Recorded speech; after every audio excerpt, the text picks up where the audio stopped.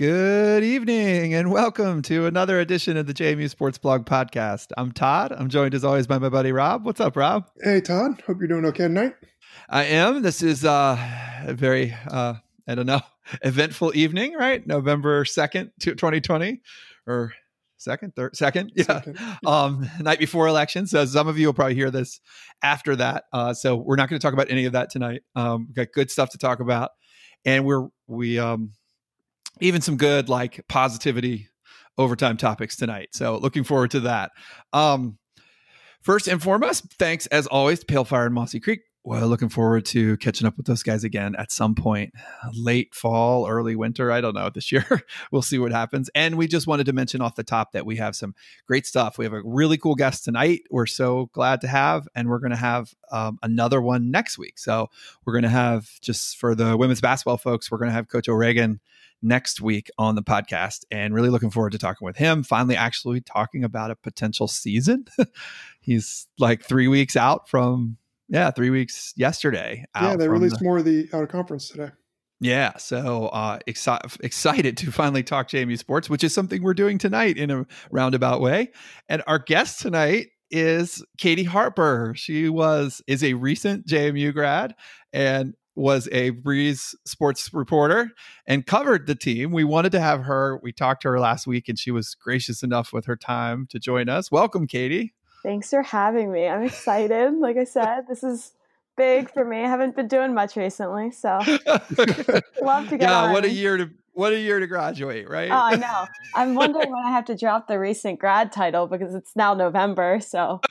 Oh no, you get to keep that for 5 years. I can hold on to that one for a while. Okay, great. Katie, we both really admired your work, your coverage of the Breeze. Really thought you did a fantastic job, and so we're excited to get you on here. We'd like to get somebody who's maybe a little bit closer to school age than we are, which is always good. But also, like I said, we really enjoyed your work. You did a lot of great coverage of the Dukes, and in particular with football. So you want to just jump right into it? I mean, the big story, obviously, is Nooch last night. I don't know, like, if you guys had thoughts. I know, Katie, you're an Eagles fan, so it had to be conflicting for you, right? It was the whole week leading up to it. I just kept checking the updates to see if he was actually going to start. And then the entire game was the struggle. And I didn't think it would be as hard as it was because I really did want to see him succeed. But at the same time, I'm like, first place in the division sounds really nice for the Eagles. So. Yeah. Well, Rob's a Giants fan. I'm a Washington fan, both lifelong. So we're surrounding the Cowboys in the NFC East here tonight. Yeah. What did you, I mean, you guys, I'm just interested. The national media got all excited, and it's fun to make fun of the rookie who gets stuck into a unenviable position. I didn't think it was quite as bad as all that, but I don't know, Katie, I was hoping maybe with your Eagles fan, maybe you're a little more objective than us. What were you thinking last night, other than wishing that Jalen Hurts, or maybe thinking he was better than both quarterbacks in the game? Yeah, we never really got to see if Jalen Hurts would have been the best quarterback. It's fine. I'll just wait another week for that one. I got a little nervous heading into the game with the way they were talking about DiNucci ahead of the game. And I was like, give him a little bit more credit than you're giving him right now. I think obviously there are some jabs that they were throwing that I didn't think were fair, with asking, where did he even go to college? I'm like, he went to JMU, respect it. And even then it was an unfortunate circumstance where he got thrown into it, but I don't think all of the coverage was deserved because he did have quite the successful career. And I think he proved that, especially as a senior. Mm-hmm. Yeah, I thought it was rough because, I mean, I'm not going to sit here and tell you he played great and deserves to be the starter. He had some rough plays. I think overall it was not a shining debut. But given the circumstances, I mean, this might sound like I'm making excuses, but this was a tough situation. There was no preseason, so he's never seen any live NFL action, really. I mean, there's a couple throwaway plays against Washington, taking some, end of the game snaps, but that's a really tough way to debut. But he had a terrible offensive line. He had 1 week to prepare, so he probably had maybe 2 live practices. Mm-hmm. He was kind of, I don't want to say set up to fail, because he wasn't. I mean, he's a pro. You got to take advantage of the opportunities, but he certainly was not given a very easy path to success. He ball security was a problem. You saw that with both quarterbacks. You see that with pretty much every quarterback in the NFC East. Nobody can hang on to the ball. He had a couple really poor throws, but then I also think that they dropped a couple on him. Yeah. He was 2 or 3 passes either way from having an okay night, which is all you'd expect. It's just our expectations have gotten so out of whack with some of these rookie quarterbacks coming in and pulling a Joe Burrow or, Patrick Mahomes coming in a second year. Like, that's crazy. Todd and I are a bit older than you, Katie, but like you never saw quarterbacks even play this early in their rookie season when we were growing up. So I don't know, like it wasn't a great debut, but it wasn't this abject failure. It was a 7th round pick making the best of a bad situation. And it's sometimes looking a little bit like deer in the headlights, but then he also, when he settled in, I thought he did okay. So it was kind of just, I don't know, just meh. Like he didn't win the job, but he didn't embarrass himself. Well, Rob, you made a good point that I forgot about, which is not having any preseason this year. And even the rookie minicamps were really limited by the COVID circumstances this year. I mean, Tua was awful yesterday. Yeah. And he threw for like 97 yards. Yeah, I mean, his team scored 21 points on defense and special teams, which, so he flies under the radar because they won the game, right? And yeah, you're right. I mean, obviously Herbert and Burrow have both played well this year, but I'm with you, Rob. If they could have there were at least 3 balls they could have caught. I thought should have been caught type plays. He also though had at least 2 that should have been picked. Yeah. I mean, obviously, and we saw. I mean, I felt like he was trying so hard, especially in the second half. I was just angry at the Cowboys. I didn't know. I went into the game rooting for the Cowboys for the first time in my life, Katie. Yeah, I mean, I didn't go that far. Right. I mean, I don't know. Maybe there's probably a Cowboys game somewhere where I needed them to win to help Washington at some point in my life. But, the first time I was legitimately rooting for the Cowboys was last night. And I didn't think I could get angrier at the Cowboys than I ever have been. But that whole nonsense with all the trick plays early on and splitting him out and just like, I don't know. I just wish they would have given him a chance to just run the offense. And if he fails, he fails. But that felt really frustrating to me that they were running this like, all the Wildcat stuff. And I mean, he did throw a good block. Yeah. It felt like they didn't trust him to run the offense at all. And I understand being a little bit hesitant, but that was just weird.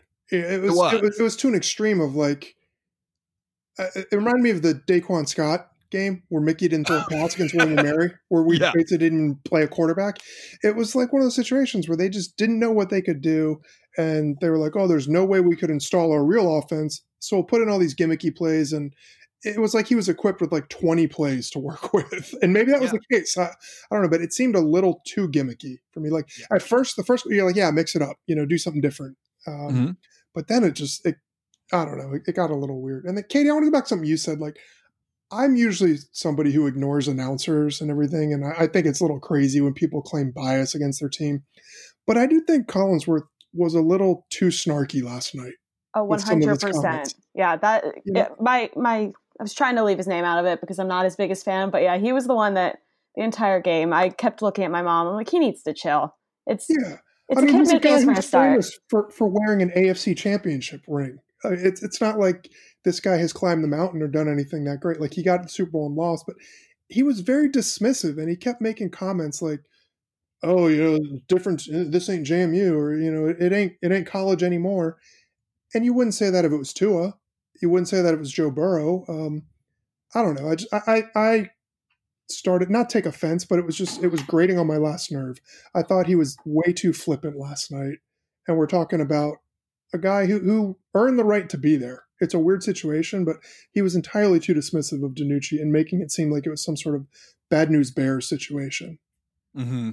I agree with that one too. I think like even in the lead up, Mike McCarthy the entire time I think since Ben has been drafted, has said that there's something there. Obviously, McCarthy wasn't expecting it to be in his first season to step up and play like that. But I mean, when you have a coach of that caliber continuously saying that there is skill there is someone, he has the chance to be great, you should respect that, especially if you're an announcer, because you're not doing the amount of research that a head coach is when they're looking to pick a player like Ben in the draft. And yeah, that one was just getting to me last night. Okay, so Todd, what about you? Are we over? Yeah, I mean, I know you guys are right, spot on for sure. I mean, the one thing I'll say for Collinsworth, there was a point, right, in the, I don't know if it was a mid third quarter, or late or early fourth, like there were a couple drives there where he threw a couple good balls, and they made some first downs, and it was like normal throws, right? I mean, I think he made one to Gallup and a couple to the tight end, and even Collinsworth said like it's starting to slow down for him. You can see his eyes calming down.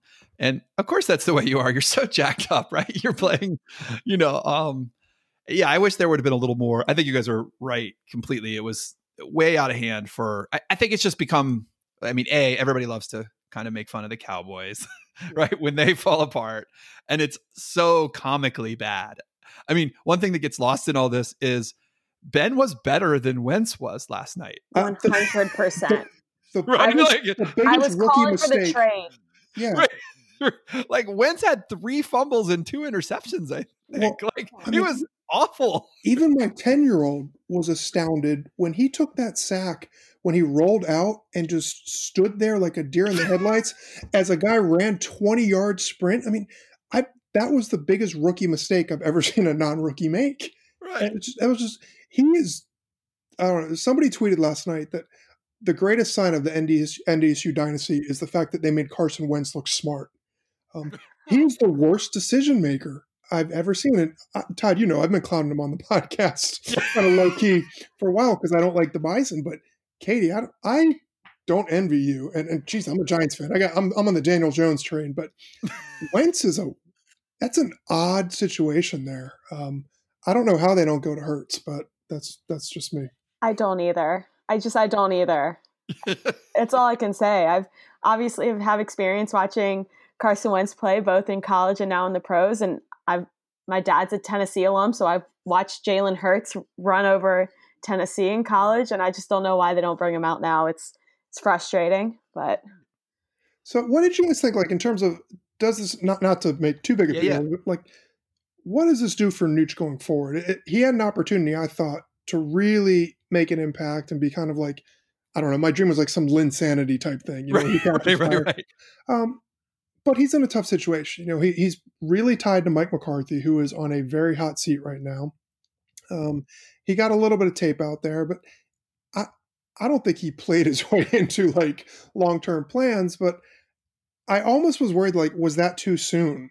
Like, would it have been better for him? Obviously, you always want the chance to play, but ideally, if this had happened maybe, week 13 or 14, like, I don't think he played himself out of the NFL by any stretch of the imagination. But it was not a dynamic debut. Like, what do you think going forward for him? It looks like Dalton's going to be back this weekend. What do you think this means? Is he somebody who the Cowboys are going to stick with? Is he just, in your opinion, tied to McCarthy, or is he just, this was his one shot and now we go? Like, do you think we're going to see him again, Todd? Yep. Katie, what do you, I mean, I'd be interested in what you thought about it last night. Like you guys said, I don't think he played himself out of the NFL by any means. He was consistent. He did the best that with what was around him. And I think we've hit on that a lot. The offensive line. Yeah, I would have loved to see him just get like a couple of chances to stand in the pocket and pick a guy out. Right. I had said to my mom we were talking about it last night, and it's just with an offensive line that is that bad.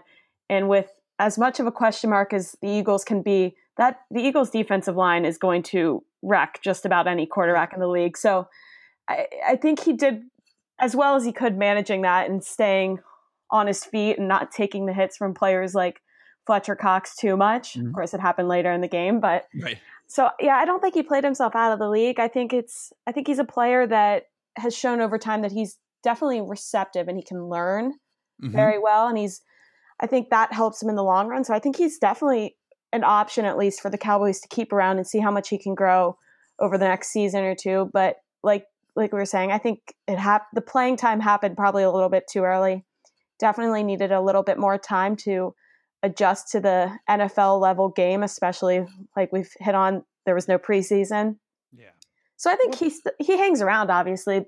And I think that's a benefit for him because it gives him more of a chance to learn how to adjust to the speed of the NFL. Yeah, the Rob. other thing he's got going for him is all these things that we're pointing out. NFL insiders know. I mean, like nobody's looking to give anybody too much of a break, but they're going to know. Okay, look, this is a kid who was thrown in there. This is probably equivalent to like a first preseason game, if we're really being honest, in a normal year. Yeah. And when you're grading on that sort of scale, he did admirably, I think. The other thing is Dalton has proved in a very short time that he probably isn't the best backup in the league like they thought. So who knows, with a strong season of practice and maybe, acclimating himself more to the locker room, some film study, maybe he puts himself in consideration to stick around as Dak's backup next year. I don't know. Certainly Dak's injury plays into that. But Katie, you covered him. Like everybody talks about his confidence and, borderline cocky, I think was Cignetti. And then Harry O'Kelly was like borderline, he's known as a confident guy. And we certainly saw that confidence in spades coming out of his junior year where he had that, rough game at Colgate and then came back and just, had arguably one of the best quarterback seasons Jamie's ever seen. Like, did you witness that confidence? Were you, as covering him and being around the team, being more on campus, is that as evident as everybody says it is? Yeah, I would say it's there. Ben, I cannot say enough good things about him when it comes to like having interviewed him. He's a really nice guy. And he always gives great quotes. He was always someone that you wanted to talk to because he always had an answer for things. But yeah, there were definitely some press conferences, which most people could have seen them too if they watched them live, where he would just walk in and be after a big win. And there'd be days that we would joke that he was probably planning a joke as he was walking up to the press conference. And I think it was those days that we all kind of really saw the confidence to him that he's like coming out of a game. He's like, I know I just played well. Let me stay loose, but also let everybody know that I'm a good quarterback.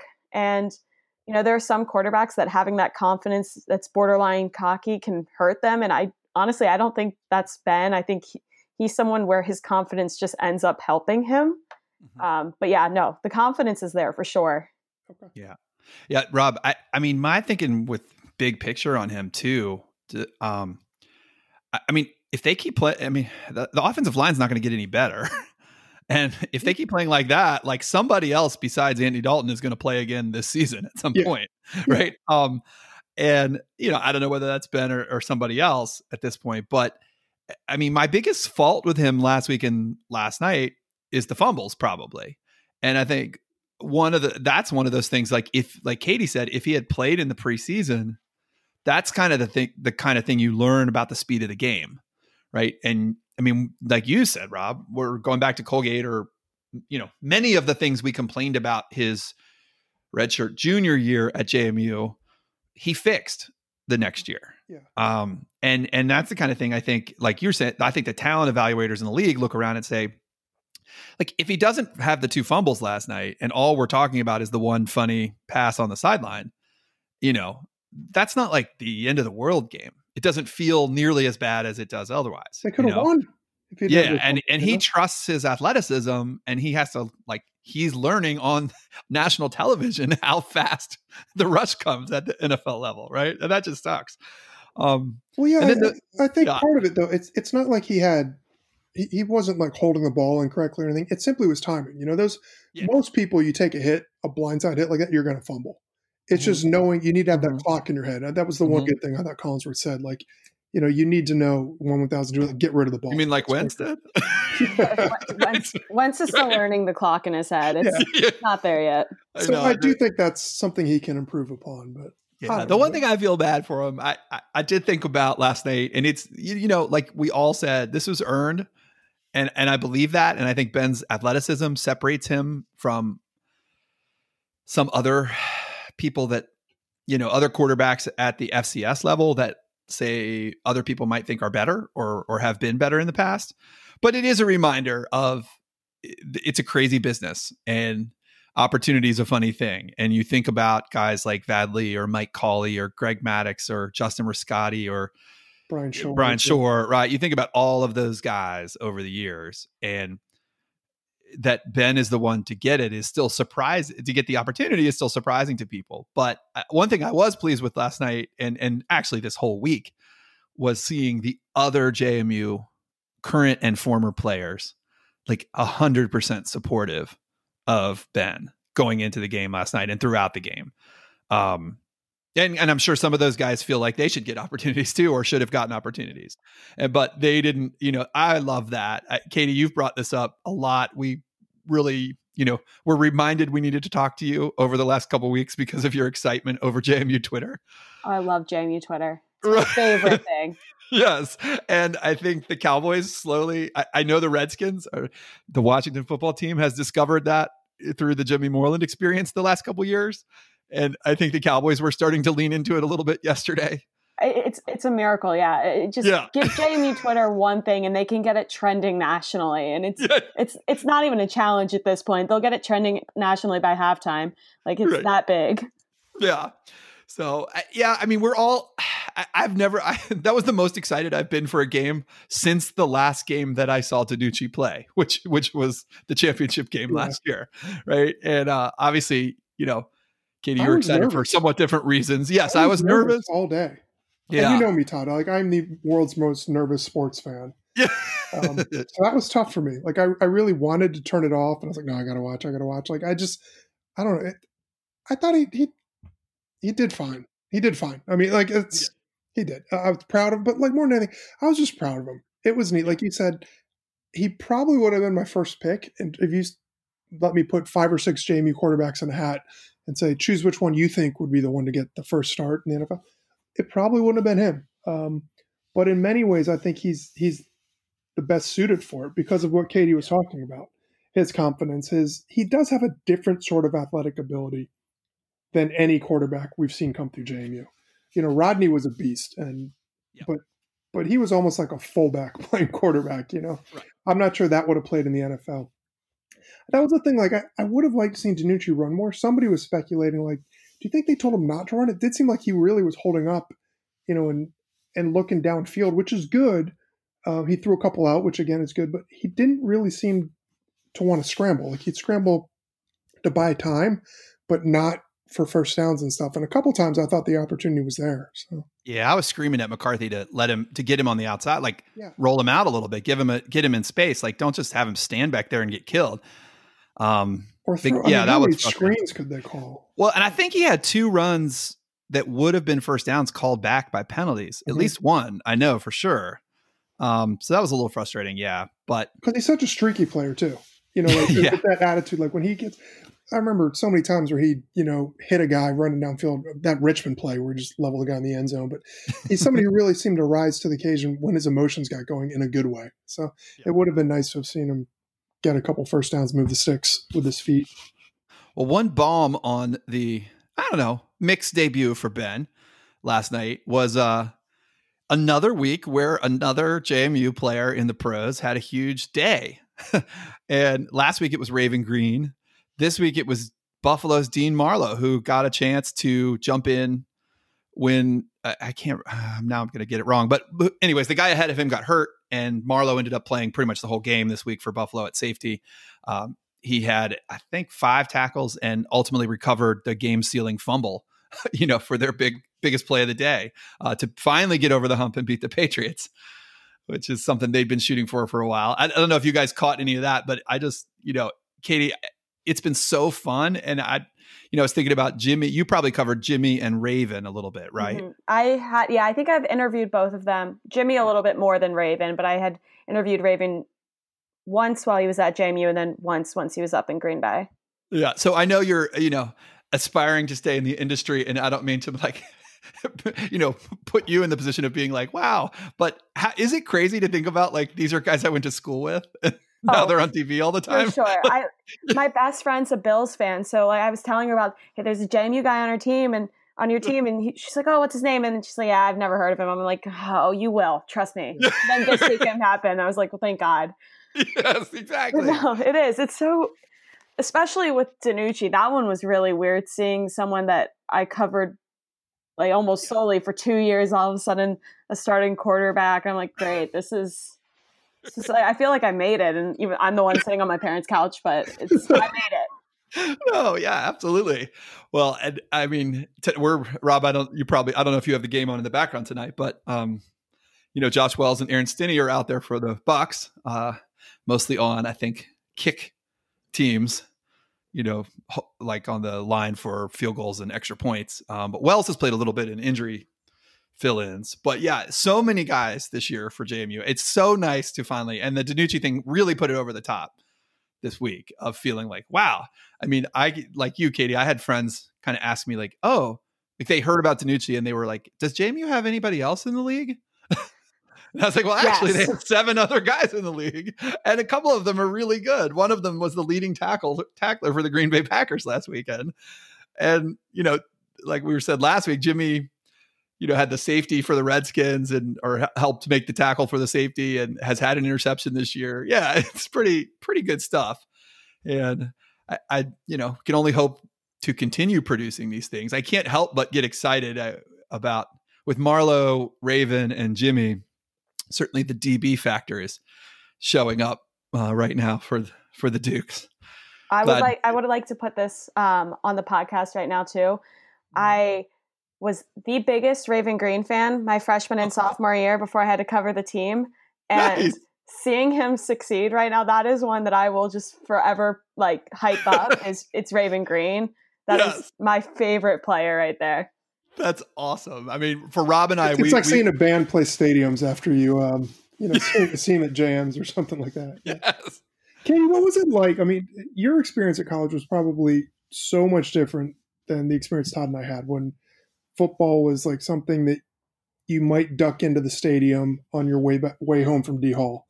Like it was not part of the culture. Todd and I went to the games.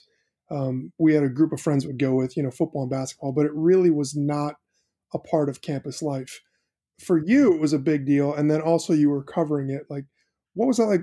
Was that something that you went to school knowing you wanted to cover sports and work for the Breeze? Or was that just you were a football fan and you kind of got drawn into it? Like, tell us a little bit about that from your own perspective. No, so going onto campus, I definitely wanted to cover sports and cover football specifically. I've been doing journalism type things since my freshman year of high school.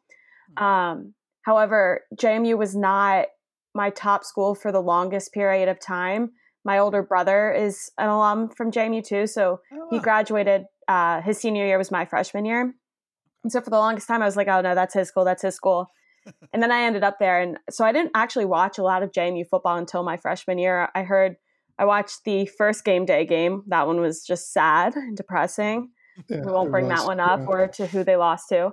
And then I remember my brother talking about them losing to Liberty, but that was about all I knew of JMU football until I actually got to campus. And then, of course, to get there, and that's the year they won the national championship.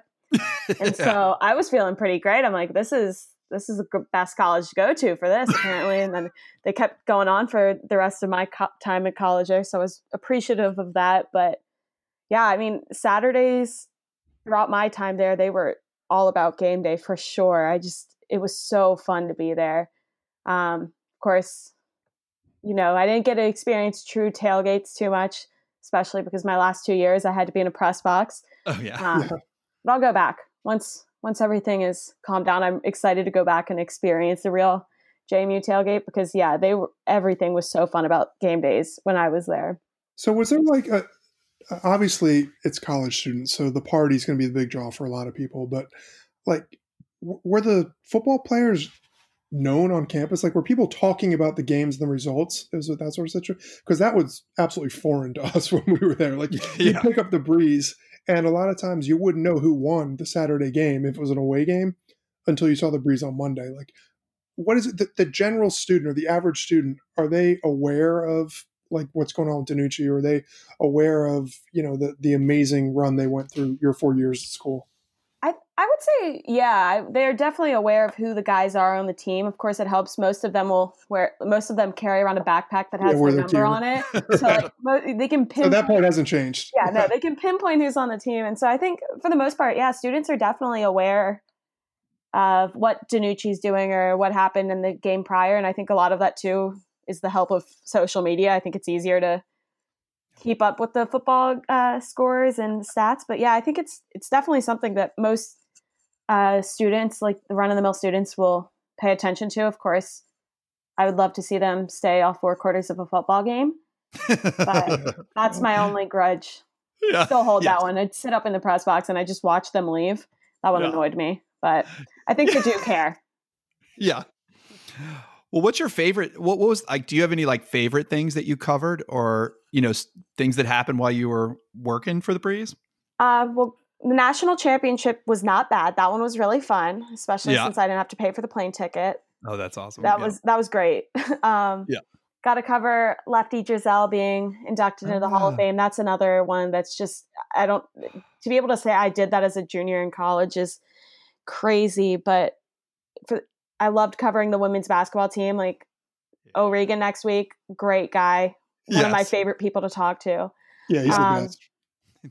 But yeah, overall, everything was just so fun. I was very grateful for the opportunities and everybody. I can't say enough good things about JMU Athletics and the people within that organization. The athletes, the coaches, they were always just such a joy to talk to. And that they're really the ones that made those certain events just so fun to cover.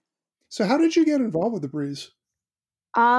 Like I said, I had done journalism throughout high school. So student org night, I made it my mission to find the Breeze and only the Breeze. And they asked me what section I wanted to join. I said sports. And they're like, great, I think you're the only girl. I'm like, oh, I'm used to it. But so that's what I did. Well, that's interesting. And I don't want to get too serious here unless we need to. But like, I know like you've been pretty vocal. And one of the things I really admire about you is you're vocal about kind of speaking out against this nonsense when women cover sports and all these troglodytes. The stuff on Twitter, it turns your stomach. And it's something that Todd and I are never subjected to. But what was the experience like? Like, you speak very positively, which, really makes me happy. Just that any student journalist be treated well. But do you face any of this nonsense that a lot of women journalists do just on Twitter? You see a lot of, just the idiotic statements and everything. It's 2020. There's plenty of women sports fans. There's plenty of super knowledgeable women in the world of sports, but you still see people completely mistreated and the crap people put up with. Like, do you experience any of that just from like when you tweet out stuff that you wrote? Do you ever need to deal with idiots? Not too often. I mean, there are some small instances here and there with people kind of shocked about where like the positions I had being a sports editor or whatnot for the Breeze. But overall, I would say it's always been a very positive environment at JMU with JMU alumni. They're always, I think, they're just so passionate about JMU sports that they don't even necessarily look to see who the person is writing about it, which is, in my case, a blessing oftentimes, because sometimes people can have that closed-minded idea that sports are for men. I think the first time that I really had too many people going at me was recently. I made a TikTok and I'm like, not that serious. And someone was just like, this is why women shouldn't watch football. This was painful. I'm like, I was just talking about my favorite team, but okay. Yeah. It's those things. And they're the ones, it's like, whatever, you're not holding me back. You're not really stopping me from doing what I love. I'm just going to think you're crazy and move on. So, but yeah, JMU, like I was saying, I haven't experienced it too much. All of the athletes were always just, it's like I'd known them for years. So I never felt different walking into a football practice than anything else or than anyone else. That's awesome. Refreshing to hear. Yeah. Yeah. Katie, who should we look out for this year? I mean, as hopefully JMU sports start to come back, are there any writers you're hoping for good things from this year? I want all of my old staff to just be amazing. I have to, of course, give a shout out to my former co-editor, Noah Ziegler, and then Savannah Rieger, who filled in she's the new sports editor too. So Noah and Savannah, I know they're going to do just such an amazing job once football hopefully comes back. So yeah, keep a lookout for them specifically. And then some of my other writers, Maddie and Andrew and Josh, they're great. They'll hopefully listen to this and appreciate the shout out. I know I'm going to forget some of them too, and they'll probably text me and be like, what the heck? I'm like, I'm sorry. Shout out to the entire sports section. There you go. Yeah, just cover it all. Sorry to put you on the spot there. Yeah. No. The other thing we wanted to ask you about is, kind of like some of what other things you have going on. We know you're a really big hockey fan. I'm guessing that's a Flyers house. It's actually not. I'm a Chicago fan. Yeah, I'm fascinated. This is one of my like weird hobbies on Twitter. I like breaking down people's fandom. I now understand your Tennessee thing. You explained earlier your father's in the So your Tennessee Vols football and I assume basketball fan nowadays. They got to get that going. And then you're an Eagles fan and then a Blackhawks fan. Like, how did this come together? I'm dying to know. So I like to always say that my mom had control over the professional sports fandom and my dad had the college teams because my mom grew up outside of Philly and my dad grew up in southeastern Virginia. So he was more into the college sports and my mom was more into the pros. Okay. So I became a Philadelphia fan for everything except hockey because that was the one we just didn't really watch in my family when I was growing up. Okay. And then it was my freshman year of high school. My history teacher, I had known him for years at that point. I had coached his daughter's soccer teams. My brother and I both had his wife as a third grade teacher. So I had known him for a very long time. And he is an avid Pittsburgh fan, which is just not okay. Two Caps fans here. So yeah. He's Pittsburgh everything too. And so I walked into his class one day. This was 2013. So it was the shortened lockout season. And he's like, okay, Katie, who do you have winning the Stanley Cup final? And I didn't even know who was still in the playoffs. And that's probably the most embarrassing thing I can say. And he was like, well, you can't root for the Flyers because they didn't even make it. The Caps, you can't go local because they're getting eliminated. And so I said Chicago. I didn't know if they were in the playoffs. I didn't know about their great start to 2013. I just said the one team that came to mind. And after that, I just started watching their games and I just fell in love with the sport. So then I stuck with them as my team. Oh, okay. I like it. Yeah, that's an unusual story, but I kind of dig it. That's cool. Well, you've got a hockey blog as well, don't you? I do. I have a new blog. It's slowed down a little bit because hockey is still a little bit MIA, but it's chattinginthecorners.com. And then Twitter is, I think, at Katie Chats. Not sure. I always forget. Katie with a C? Yeah, Katie with a C. That's a big one for me. I like my name spelled right. Most people don't do it. No. Oh, well, that's good to know. I was wondering, have you either of you guys, like, do we know when hockey's coming back? Are they coming back Christmas, New Year's again? Do we think? Well, they're hoping for January 1st, it won't start before January 1st. I was hoping they were going to come back with a Winter Classic, and then they canceled that. So that was a little disappointing. But it should be interesting because they have to finish the NHL season by, I think, like mid-July in case the Summer Olympics still go on because NBC needs to broadcast those. Oh. So it will be an interesting shortened season, but they're also convinced they're going to get 82 games in. But I know I saw that NBA is fighting right now over, like, they need to start before Christmas to get all their money, and that seems crazy when they just ended. So yeah, I don't know. Yeah, the world is crazy right now. Yeah. Well, we have two really good overtime topics tonight. We decided election eve, we didn't think we needed to add any more negativity or bitching and complaining into the world tonight. So I think, Rob, we came up with, you were thinking about a food related one as I get ready to tear open my Twizzlers that Rob slandered last week. That's terrible.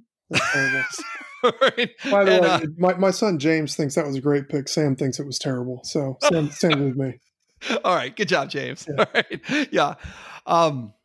So our first one is food, and our second one will be sports related.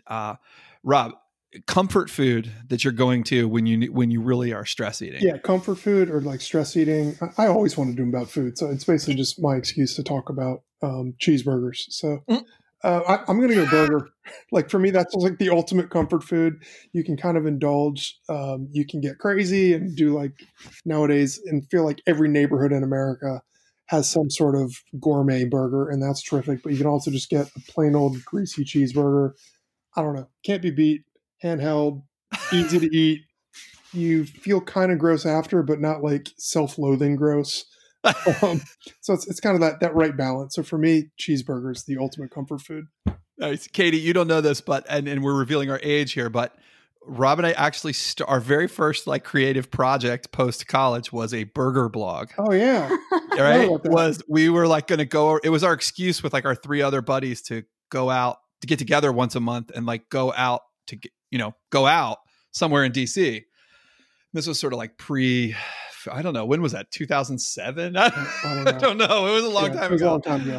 And we very quickly realized that we did not care at all about writing about food stuff. And there were like 100 million people writing about food stuff. Yeah. And our friend, that's how this project started, was our friend was like, the only thing you guys care about is JMU sports. Why don't you write about JMU sports? And of course, we said at the time, 2009, we're like, well, nobody cares about that. And he's like, the less people, he said, does anybody, what did he say? Like, is there another site doing it? No, there was not. No, there was. And he was like, well, then that's what you should do. Yeah. And here we are 11, 12 years later doing this. So yeah, we didn't even know what a podcast was back then. So yeah, who knew? No, but burger's the best comfort food. Burger's awesome. Yeah. I mean, what was the place we went, Rob? Palena? Oh, it closed down up recently. In Adams Morgan or something, or like Cleveland Park. No, it was Cleveland Park. Yeah, that place was so good. Best burger, and there was nothing on it. There was no cheese. No, wasn't it just mustard or something? Polana, the place closed. It closed down. It was like a fine dining place, but they had like a regular, whatever, like $17 cheeseburger or something. It was amazing. Oh, it got me crazy trying to figure out. I think it was Polana. Yeah, Connecticut Avenue. Okay, yeah. Is that still around? I have no idea. I just remember that was a great burger from our few experiences. Yeah. No, that place was awesome. Katie, what about you? So I am a 23-year-old that still eats probably like a 5-year-old. So I would have to go. My big comfort food is mac and cheese. Oh, that's fantastic. Or Dino Nuggets. I don't know. I don't even know what those are. Those are chicken nuggets shaped like dinosaurs. Those are all quality. And they're better than regular chicken tenders. I will say that too. But I think my number one is probably mac and cheese for sure. Now, are you like a fancy mac and cheese or like Kraft or Annie's or one of those? It depends on the day. Like I have a good homemade mac and cheese recipe. That's my go-to. That takes a lot of effort. And sometimes, you get home late from class or something and you're tired, and Kraft mac and cheese will also just 100% do it. Mm-hmm. Yeah, there's nothing wrong with the box mac and cheese. No. I saw something on one of those TV shows, like whatever, sickest, coolest place to eat in America or something. I don't know, it was ridiculous. But they had some place in New York City that had waffle cones filled with fried chicken and mac and cheese. I've seen that. I've seen that before. Oh my gosh, my 12-year-old was in awe. He was like, we need to go right now. That looks amazing. He was like calling in his brother. He's like, look at this. It's a waffle cone. And it looked really tasty. I've seen things like that. I know New York City also has a place that does something really similar to that with gnocchi, which I'm also a very big fan of. I just love pasta.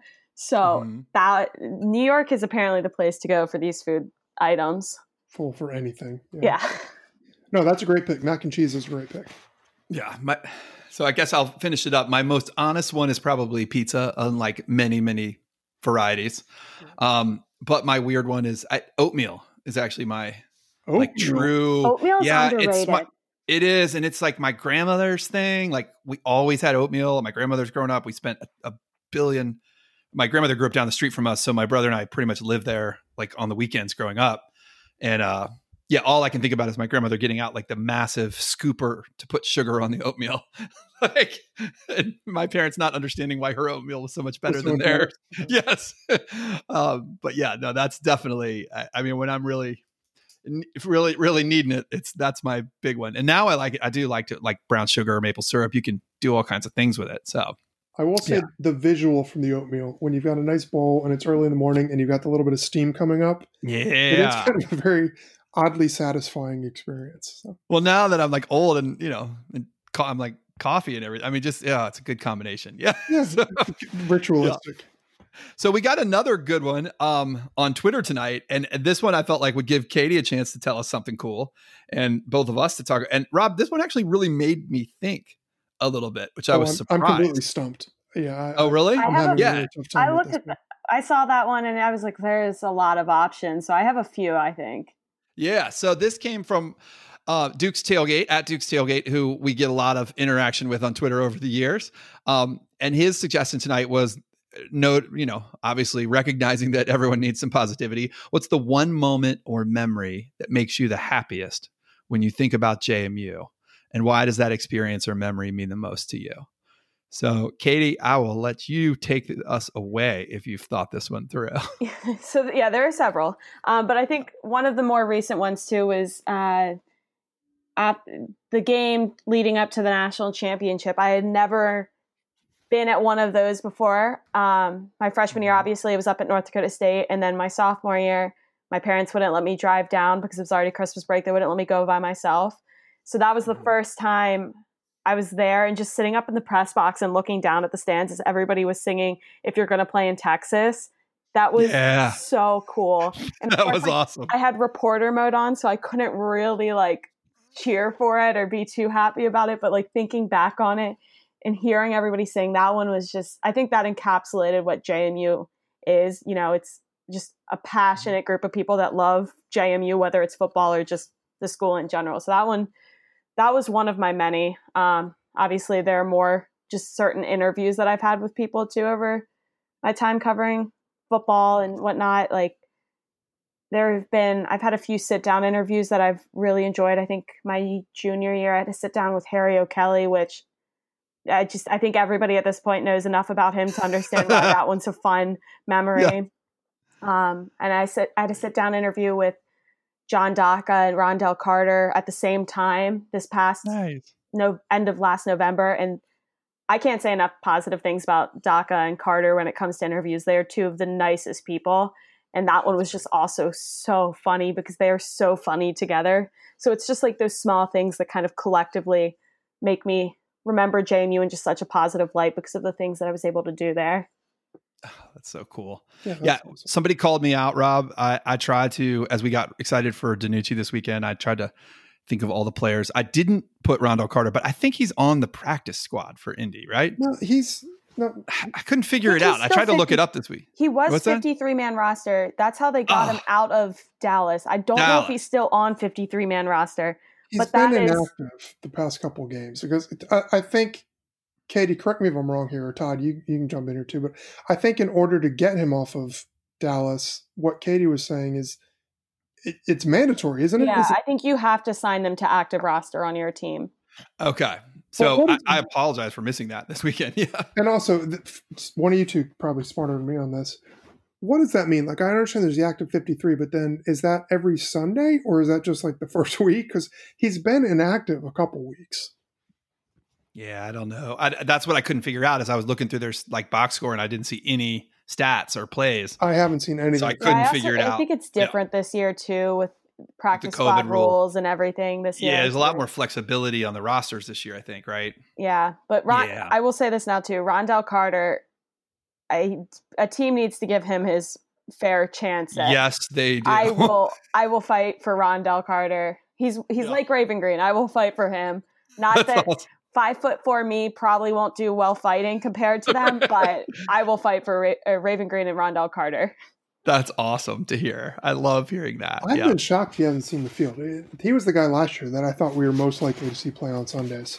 Mm-hmm. Yeah, me too. I had him as my number one, I think, to make the league. Yeah, I mean, the good news is he obviously is drawing attention. I mean, getting picked up off the practice squad by Indy is good news for the future. I mean, we've seen that with Raven, and I mean, we've seen other guys kind of take that route to get where they are now. I mean, Dean Marlowe is a guy who sat on the Carolina practice squad for a couple of years. So, you know, it's definitely possible. And we're all very much hopeful for Rondell to get on the field and make some plays again. Yeah, maybe the timing works out in his favor. Just like we were talking about earlier with Nooch, you know, maybe it was a little too soon, or who knows? You know, hopefully when Rondell will see the field soon, and when he does, he's ready and he makes the most of it. But I really thought he was going to be a guy who would make a team out of camp. I wasn't sure he'd be drafted, so I'm still optimistic that he's going to play a while. Oh yeah, Katie, was that the Weber State game last year? Yes. I'm always scared sometimes after a while to say what game it is because I know the season blurs together. Right, I know. Don't worry. To each game, everything just kind of blends together at once. But yeah, I think it was definitely Weber State. I mix up Weber and South Dakota State games all the time. Yeah. Talking about like fun games from the past. Well, that Weber game was South Dakota State. Was that the one that they had like 10 picks? Yes, that one was interception central. Yeah. And Weber was the one where Racky hit the kick after Riley had that late touchdown, right? Yeah. I think Katie's, and then the other Weber was last year, right? Yeah, Weber happened every other year. which yeah. Big fan of that one. And also I'm a big fan of that South Dakota State game too, especially now that Dallas Goedert's on the Eagles. That's another one I like to bring up the fact that, he came to Harrisonburg. His team didn't do so hot. That was nice because for years we had to deal with that Montana loss in 2008. And anyway, that's a tough one still. Yeah. That Weber game last year, the gonna play in Texas one that you were talking about, Katie, was the insane weather. Yeah. Like the fog night, right? Mm-hmm. Like it's just why it was supposed to be actually worse than it turned out to be. But yeah, I think I was dressed like the Gorton's fisherman for that one. But yeah, that was a mess. That's a good one. Rob, what about you, man? In terms of memories, this was really, really hard for me. I know I'm interested because we both have the same. I'm wondering where you're going to go. Yeah. Well, it's just we're old, Todd. I mean, it's very we're old, and so I've got a lot of great memories, but they've kind of meshed together. Mm-hmm. And I mean, I have more like general themes. Like for me, it wasn't like the parties or it wasn't going to games. It was the day after. So like the quintessential thing for me would be sitting around the house on a Sunday afternoon, lounging around, eating pizza, kind of recounting the night before and just everybody busting each other's chops all day, putting off studying. So like it's that sort of thing. But in terms of one specific memory, this is so dumb, but my senior year Greek week, it was like, whatever, party back at the row and everything like that. And all those dumb events they had, they came running over and they're like, oh my gosh, we need to do the balloon toss. And me and Holston are like, we'll do it. And we walked over, not taking it seriously at all because it's a freaking balloon toss. Who would take it seriously? Yeah. And we got there and everybody was like us except for one particular team. And I will not name names in case, but they were so serious. And Holston and I could not care less. We're like, it's a sunny day. We're out with our friends. There's live music playing. And you guys are arguing about a balloon toss. And I remember like this is just dumb, but it just kind of sums up the way I thought about JMU, where it's like, just don't take anything too seriously and roll with it. These guys had like clearly been practicing and they're trying to win. And Holston and I are just throwing it. Like he's holding a beer in one hand and our balloon bounced and he caught it without it like blowing up. And these guys went nuts. Like we cheated. And it was just so funny to me that anybody could care at all about a stupid balloon toss. And we ended up winning the thing. And it just, I don't know, it just makes me laugh. Like it's not a big important thing, but in the context of the question, like something that just makes you happy, just thinking about hanging out with good friends on a whim going off and me and Eddie just going doing this stupid thing and just having fun with it. I just felt like sometimes everybody was in on the joke except for particular people. And there are probably 20 of us in this stupid event. And there were two people screaming and yelling and protesting. And it just like, my mind was blown that anybody could care about something so dumb. So, and it just makes me laugh thinking back. And I still talk about it with Holston all the time because it was just like, it's like somebody getting an argument over like one of those egg races. But and we won. So yay, we're champs. But but I don't have any, like, I just have dumb memories like that, or walking home from a party in the snow and getting in a snowball fight or people, the big thing, like my freshman year, there was snow after a basketball game and everybody started sliding down the hill in the convo. Just things like that. Like not big, huge events for me, but just those weird little things that come about in the course of a quote unquote normal day that end up being really fun. Kind of for me, reminds me of what JMU is all about. Just like the dumb events that you don't plan and you end up having a really good time, sometimes with strangers and sometimes with your best friends. I love it. That's good. I hadn't thought. I was thinking of it in terms of sports, and I'm glad to hear you go a different route. Yeah, I didn't view it from sports at all because for sports for me it would have been probably my freshman year when they made the national tournament, or they made the NCAA tournament, and it's not a great memory, but Andrew DeClercq bounced the ball off Clayton Ritter. So, but for March Madness. So, yeah. What about you? That's very good. Yeah, mine was I'm going to change mine at the last second. I was thinking about, I was like you, Rob, I don't even know where to begin. I know the one that makes me the most emotional was the first game day, which is weird because I'm, long removed alum at that point. That's what I was going to say too. I was going to say game day for me is more emotional, even though it was years past when we were students. Yeah, that was really, and it was such a culmination of like all these other ones that I thought about. Like you and I have talked many times. My favorite game at JMU is the '08 App State game.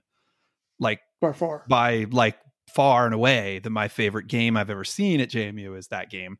But I don't know that I would say that that's the, experience or memory that makes me the most happy when I think about JMU. Like I don't know. I mean, and then I thought about the William and Mary game, the semifinal in 2004 under the makeshift lights at William and Mary that ESPN set up to cover the game. Katie, you can't even imagine that there was a stadium that didn't have lights. Yeah, no, 2004, I think I was like kindergarten for first grade. So yeah, I wasn't watching a lot of JMU football. But I will say that just today, and this is the reason I'm changing mine, is the championship in 2004, the Chattanooga trip. I've talked about it on here many times. I was fortunate enough to rent an RV with like 6 other idiots and drive to Chattanooga. And that was at a time when anyone from JMU coming in an RV was unthinkable. I mean, now there's like an RV lot in Harrisonburg, but back then it was like totally unthinkable. And the funniest thing to me is years after that, Rob, there's a video of that like parking lot experience there that I was not a part of making the video. I was not one of the people featured in the video. This is like with handheld camcorders. Oh, geez. Right. And this is Zach Price and crew parked next to us. And I didn't know them, and then for years didn't know them. And many, many years later in the parking lot at, down in P Lot at JMU would make the connection that me and my idiot friends are in this video with all these guys being excited in Chattanooga. And ironically enough, this morning, I got a text from Zach saying, my home inspector knows you. I'm buying a house and my home inspector knows you in Richmond. And sure enough, like it's a guy that I just hung out with last week. But it's that kind of thing. Like it's such a vintage JMU thing to make those connections all these years later.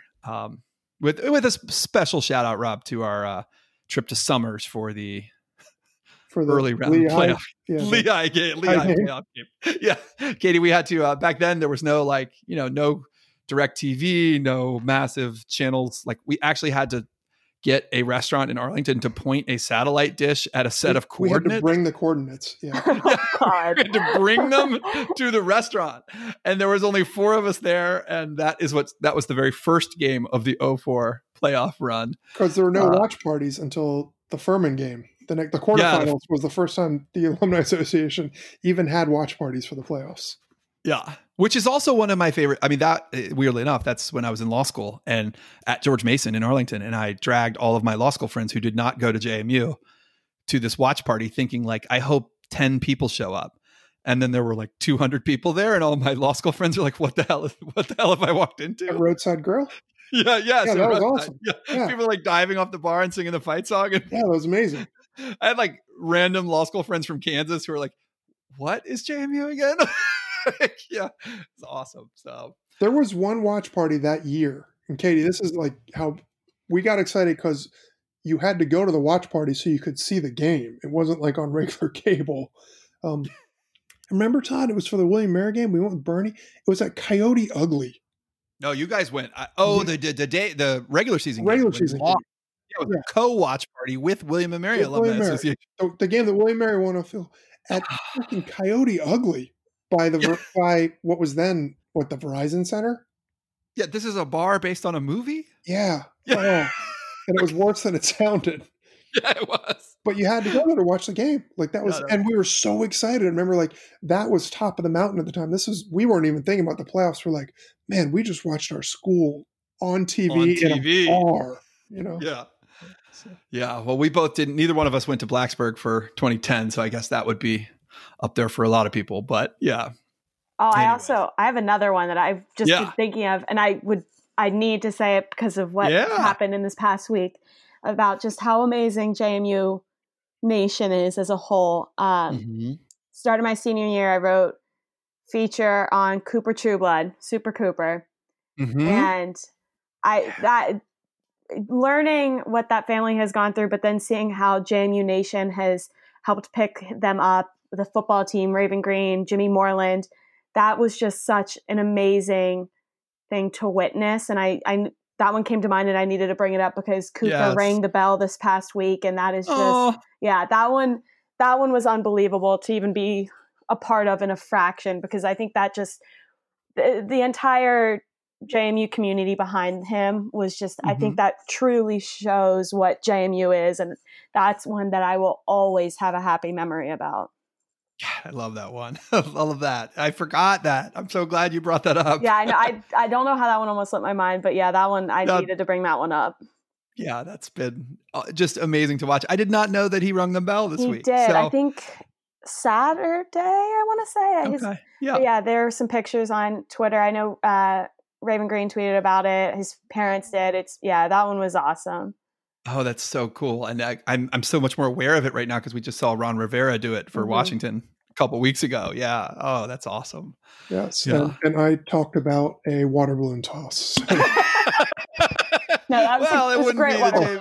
It wouldn't be the JMUSB pod without that. I had no idea we were supposed to keep these as sports. I thought it was just distinctly non-sport. No, it wasn't. You're right. This covered the entire spectrum that is JMU. So we have the emotional, we have the special, we have the fun. It's great. It did. And Katie, I remember, I'm not just saying that because you're on the podcast, but I do remember that feature, and it definitely got a little dusty when I was reading it. So that was very nice. That was the one, talking to his parents. That was the closest I've gotten to being like truly emotional in an interview. And I was like, okay, you have to keep this together. You're on the phone with them. You have to calm down. But yeah, that one, they're an amazing family. That's so great.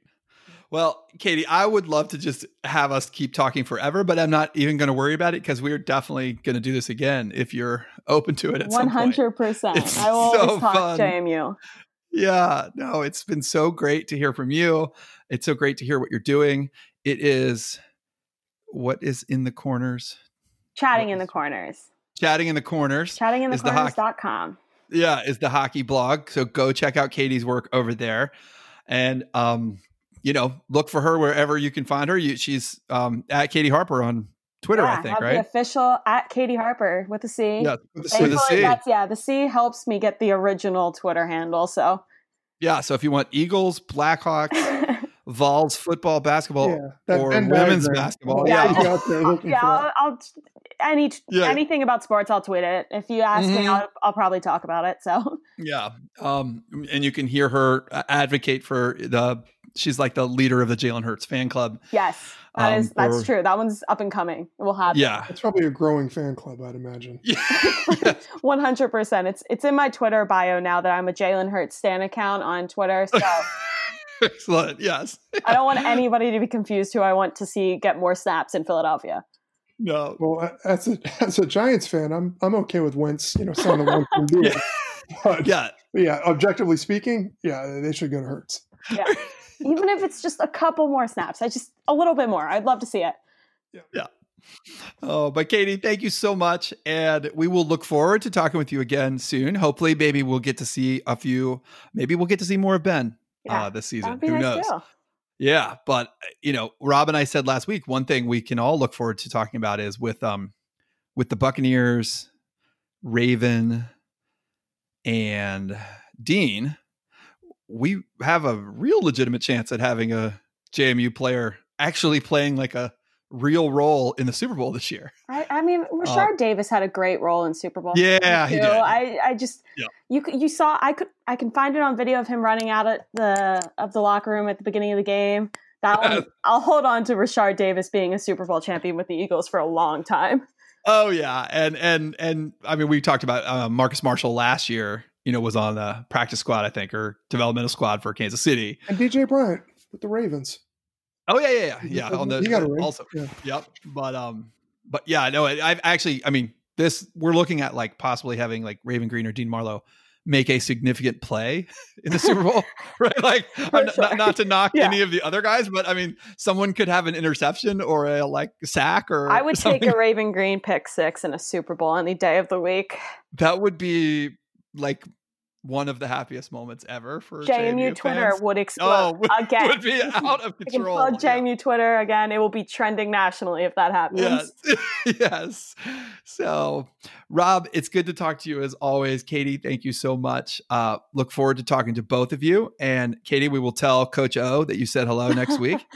And yeah, he's our favorite guest. He was one of my first interviews. I always loved interviewing Coach O. He's just the best. It's so easy to talk to. He's like our year at JMU, so it's also just like old man day. Yeah. We can talk NBA all day with him, so it's great. Yeah, water balloon toss. Yeah. So, anyways, thank you guys both, and we will catch up with everyone again next week. Thank you, Rob. Thank you, Katie. See you. Thank you. Yeah, go Dukes.